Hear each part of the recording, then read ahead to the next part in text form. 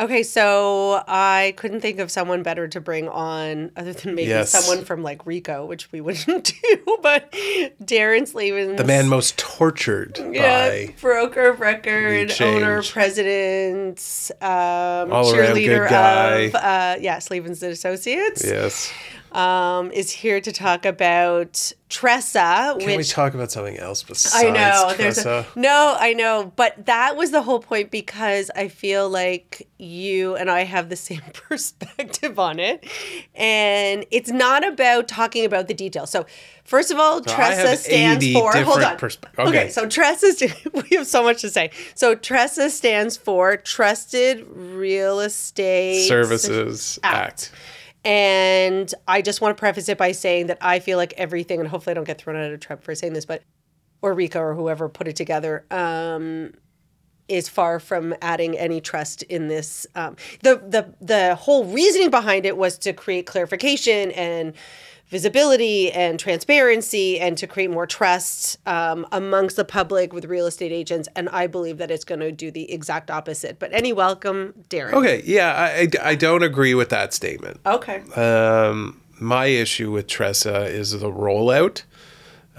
Which was started December 1st. Like it came into effect 1st. December 1st.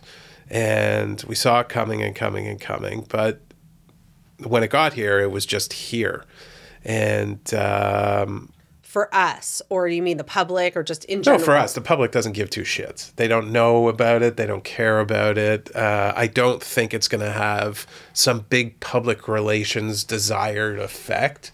I do think there's good things within TRESA. I like a lot of it.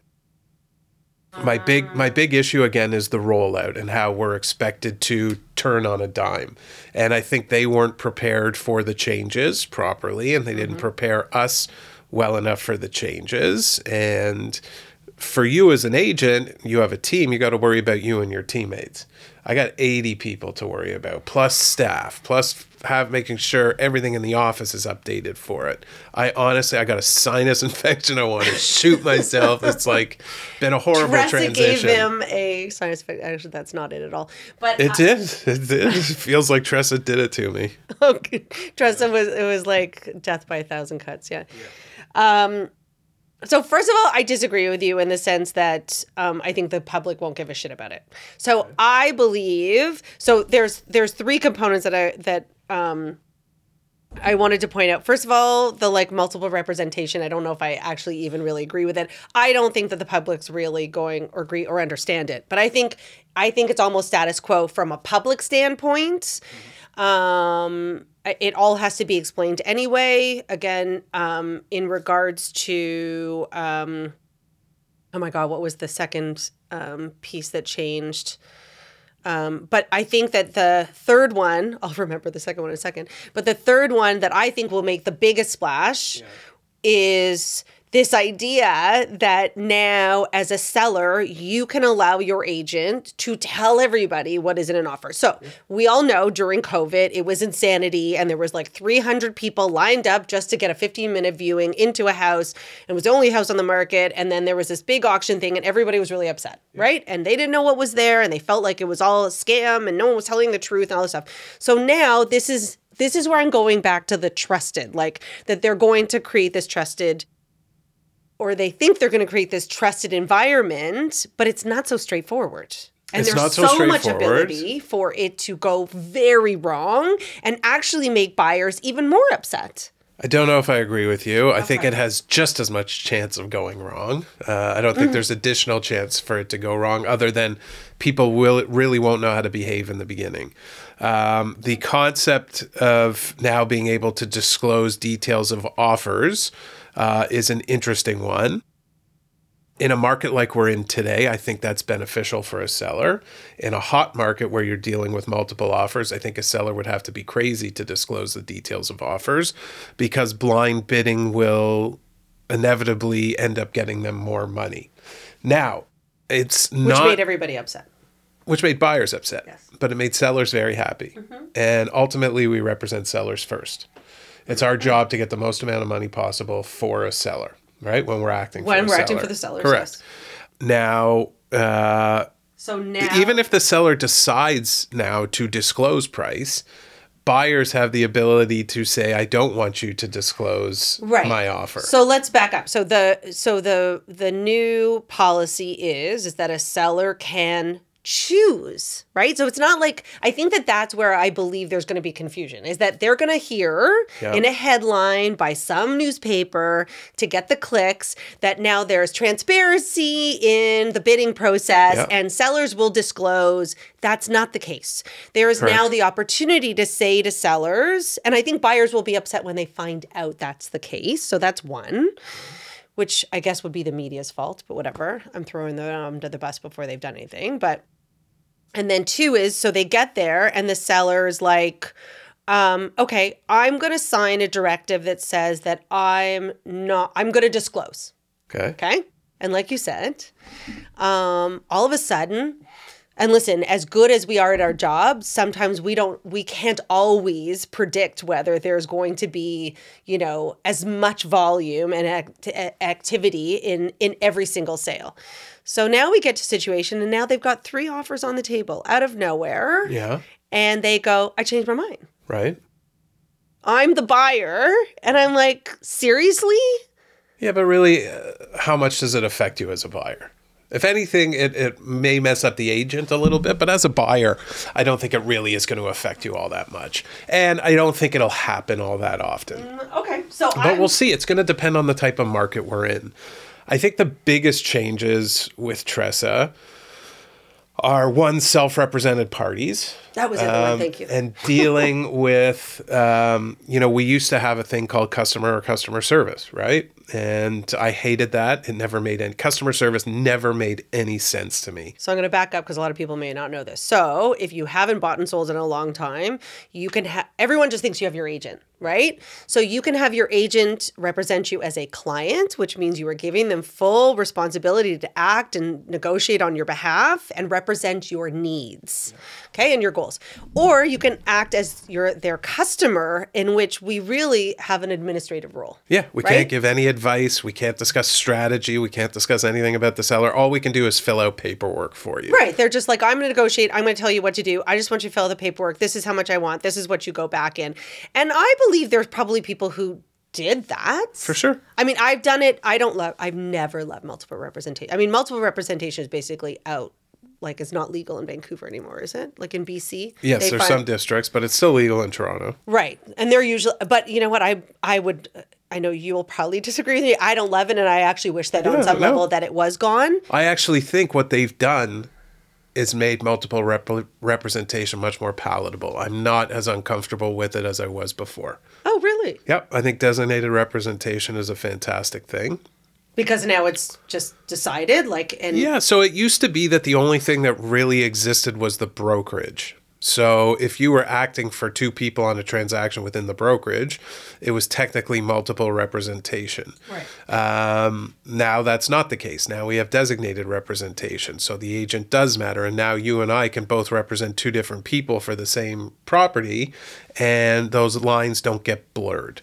So it's much clearer. There's much less chance for problems this way. I'm much happier with this version.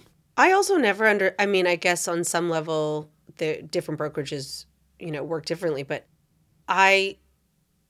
as 2 agents who don't work together, not on the same team, and being considered multiple representation never felt good, right to me, because at the end of the day, I should not be just because we're in the same brokerage. And yes, the contract you sign is not with Rachel Levy, but with Slavens and Associates. So on paper and contractually and legally, I get that. But in actual execution, I'm not talking to another agent about my client's sensitive information. I'm not. Sure, but it does happen. Like someone could say something at a sales meeting, or you're walking past their office and you hear what There's offers have come in, or the agent, you go out for coffee, they let something slip, whatever the case may be. Which could also happen in other areas. Sure. But anyway, yeah. Sure. Yeah. And that's a good point. And I've done customer service. Yeah, go ahead. I was going to interrupt. Self-represented party to me is also fantastic because we don't have to do anything for them anymore. Well, there's a clean line. Yeah. Yeah, there's a clean line. Okay, you want to represent yourself? Fine. You're on your own. I don't have to do anything for them. No. Which is great, because there used to be circumstances where people would expect you to do work for them and not get paid. And that was a big waste of time. Even though you're doing your best for your seller, now they can represent themselves. There's no increased liability on our part. We have no responsibility to them. It's much cleaner. Yeah, I agree with you. The liability. So I was going to say, like in my early days, I would do that for free. If I had like a really tough like listing that hadn't sold and you got someone come in and they were like, okay, we need you to do it. Well, you did it for free to get it done because the client needed to sell their house, but you're also doing all the paperwork, the liabilities there. You're in there for the home inspection. And not to say that I'm not happy to go that extra mile for a seller. It's not the point, but I agree with you that there is a clean line. Right. And once it's multiple explained to them, hard. once it's explained to them, I think far fewer people will choose self-represented. They will want someone acting in their best interest. Well, it's actually also a really interesting, after this, I'm going to do a podcast debate about whether there is value in this whole idea of like buyer's agents and whether they're going, out the window, and that there is, and I think that the self-represented parties will understand once we are told, okay, great, that's what you're doing. Wonderful. Let us know what your next steps are. Call us when you're ready. They're going to understand all of the... If you're a good agent... And I think we only have good agents at Slavens. But if you're a good agent, I think by Darren. Buyer representation is the most important part of real estate. I think we have the most opportunity to protect people. We have the most opportunity to do good for people. I love buyer representation. Yeah, no, I don't think it's going anywhere. No, I think, listen, like you said, when done properly, I think obviously the challenge also is that the seller pays the commission and they don't see the hard work that's on the other side. Yeah. That is and usually the buyer's agent makes more than the listing agent, which is crazy. Yeah, isn't it? Yeah. Well, it also depends. Yes. It really also depends. It does for sure. But to go back to like the transparency and the offers, I know that you think it's not going to necessarily affect that buyer so much. But we also know that most of this business is done with emotions. Yeah. It's a psychological business. Yeah. We see markets crash over psychological things, not about economies almost at sometimes. And so to me, I can see going into offers with buyers who, really want this home. And the seller says, I'm not going to tell everybody what, the offers are. And then they find out they are. Right. And they're going to feel taken advantage of. They're going to feel like it's against them and they didn't know ahead of time. So we'll have to do a better job explaining the possibilities at the beginning of the process. And again, going back to like good and bad is if you don't manage your client's expectations and you don't say, listen, the seller says they're not going to tell everybody what the offers are, but they have the right to change that at any time. But I mean, how many horror stories do you hear about people who have these agents who didn't tell them this and didn't tell them that? And you've got people and then they're like, screw you, Now, on the other hand, what you also should know is that buyers will have the right to submit an offer, and it can say, I think we've created a clause actually about that, to say that if the seller were to change their minds, your offer is null and void. Yeah, or it's reduced by 10%, or it's reduced, or it's revoked. That's another interesting. You could do anything. And also, like, the question, listen, and we talked about this. The reality is that if you really want that house, are you going to, are you really going to say, no, I'm taking it out because you're showing, the offer? The only reason I can see for a seller changing their mind and switching from hiding it to revealing it is because they're not getting as much money as they hoped. Totally. For sure. If you've got a great offer in hand, you're happy. So they want to be able to go to the next best buyer and say, just give me 50 grand and the place is yours. Give me 10,000 and the place is yours. You know where I see it? Like I had an offer bidding war a couple of years ago in the height of the market. And it came down, I swear to God, these were my words. I said to the agent, I was like, listen, I just want to hear from you. You're saying you're not moving forward. Do whatever you want for I'm telling you, like tomorrow when your client calls you, like you're good. And he's like, yeah, it was $1,000. It's the worst.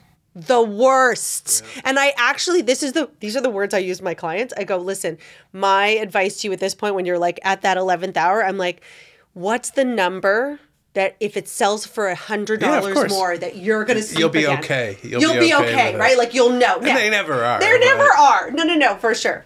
Yeah. But on that note, and just because we're talking about it, in the height of COVID, when everyone was screaming for visibility, and they were saying they should bring in the way they do in Australia. So for all of you who don't know what goes on, exactly. So if you don't know what goes on in Australia, it's actually like, do they actually do it I don't know how they did it in COVID, but it's like in person. You show up. And you show up in the house. It's like a free-for-all. And it's an auction house. Like you're putting your hand. Can you imagine the emotion? It failed miserably here. There's companies that have tried it. Yes. Didn't work. No. Yeah, I remember a couple of them during COVID tried to start it and it didn't go anywhere. Yeah. I mean, first of all, I think as Canadians, we're like, there's no way. Too polite. There's no way. Canadians won't even lowball properties. You should do a podcast on that. It's like pulling teeth. I wonder who I would have on to talk trying about to get that. People to offer lower. Well, you want to insult I have a them. Property right now where I have no problem with it. Oh, God, I wish I had the opposite. Yeah. But I would say it was really interesting to hear people think that was going to be a better idea. Like, I think that everyone thinks, like, it's greener on the other side. Yeah. And I remember in the height of COVID also, like, I had so many listings. I was so humbled. But I hated being on that side too. You watched all these agents and they're sending in letters and they're showing up and and you're like. In the days of presenting offers, I used to go in and I'd say, I always had the same line. I'd say, they're wonderful people. On Saturdays and Sundays, they feed the homeless. I loved presenting offers. I loved when we used to do that in person. They've got, there's a great parody about that going on in social. But no, I mean, I always said, I love when clients are like, should I write a letter? And I'm like, if you want, absolutely. But I'm just letting you know it's coming down to dollars and cents, Yeah. Although I have seen in my career, I have seen people take less money because of letters, because of other personal circumstances. Yes. I have seen it. I saw a client take $10,000 or $15,000 less because the agent showed up with a deposit check and the other one didn't. Oh, well, that makes sense. Like $1,000. And that agent the next day called me and lost his mind. And I'm like, yeah, I saw a woman take... Not my fault, my friends. I had 14 offers on a property. And this was like way back in the heyday. It was in Bathurst Manor. 14 offers. What's the heyday? Like 2021 or like we're going back like we're going in like the 80s? 2011, 2012. 14 offers. Yeah. One offer was from my office. Okay. He came in, he presented the offer. And our client was like an 85, 90-year-old woman, and she recognized him. He was in his 70s. She was on the boat over from Europe with his parents and him as a little baby. And because of that, she chose his offer, $150,000 less with 14 offers. They wanted to send me to Rico. They wanted to send me to this, that. Like, I chose my own agent, blah, blah, blah. But I didn't. She wanted him to get the house because of the connection. She didn't need the money. But that was impossible to explain. Put me in the worst position as an owner. What a beautiful story, Great story. Yep, great story. Wow. Yeah. Yeah, well, I always say there are unicorns. There are. There's no question. I've seen letters get properties. Yeah, I've never seen letters get properties. But deposit check, yes. Or if you just have like a really bad agent or they feel like they're just being bullied, they're not interested. But yeah, the Australian version of like, I just can't imagine you're standing there and the next thing you know, you won and you just went like $250,000 over because you just wanted to beat that person who was giving you a side eye. Yeah. Like, by the way, that's something I would do. I'm so competitive. I would want to win. Just beat their And then ass. my husband would be shaking me going, put your paddle down. Yeah. Yeah, I get it. Okay, so December 1st, it came into effect. And I guess the only other thing to warn the public, and I only say warn just because, like, I'm so embarrassed to have to send it to clients, is... The info sheet? Well, it'd be okay if it was a sheet. Yes. It used to be a sheet. The info Bible? So the info Bible about the self-represented individual buyer. Yeah. Which is a big change and a big deal. And as Darren talked about, definitely has a lot of benefits. But it's 14 pages. Oh, you're better than me. I don't remember how many pages. It's long. It's a booklet. It's a booklet. It's a booklet, and you, as a buyer, will need to read it and sign it. Yeah. For every single. It'll be interesting to see if people actually do read it, but hopefully they will. It's actually, aside from its length, it's not a bad document. I think the length was the issue. Yes. Yeah. If there was a way they could figure out to shorten it, it would be better. No, it's just like, it's already our business has so much paperwork. It's in all honesty, it starts the relationship off correctly. It lets our clients know literally exactly what to expect from us. And I think that's a good thing, because I agree with you. I think there's a lot of bad agents out there that do a lot of business. And I think consumers will now realize what they're getting. And that'll just be good for better agents. Yeah, let's hope it changes the business. Amen. All right. Well, thank you, Darren. You're welcome. Always a pleasure. My pleasure. Feel better. Sorry. Feel better. I will. But it's an infection, so you're safe. No. I mean, you know me. You could have COVID. I wouldn't care. Yeah. But yeah, you're never getting COVID. Yeah, I've never had it. Yeah, you've never had it. I've never had it. Anyway, on that note, I wish everybody happy holidays. I hope you don't get COVID either. Adios. Thank you. Thank you.